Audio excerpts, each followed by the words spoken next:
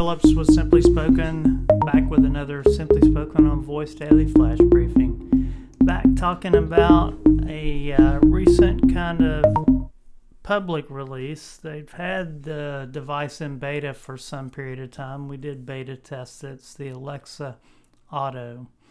And so saw an interesting post by Mark Tucker, who's a great thinker in the voice space. I think that was posted on voicebot.ai.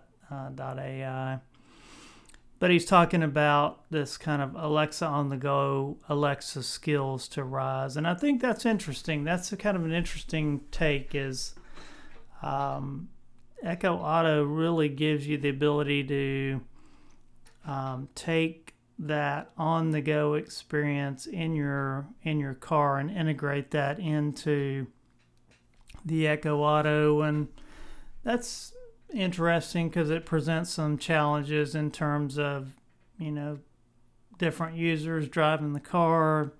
It gives you some capabilities like geolocation type stuff, so you have some interesting location services things, so you can get real-time locations.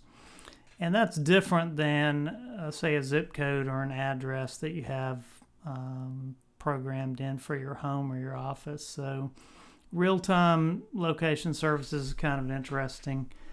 I think the thing that may be the biggest takeaway for me is that if you think about this ambient computing and what Google's talking about of being able to take voice with you on the go, this is really kind of what Amazon is helping to achieve. That is this kind of on the go access to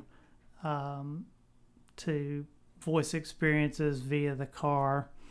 And Echo Auto, it's got a few quirks, but it's, I think, a popular device, and it's probably going to be a useful device also. So hey, check it out. Echo Auto available for purchase now, currently publicly released. All right, thanks a lot, guys. We'll be back again tomorrow.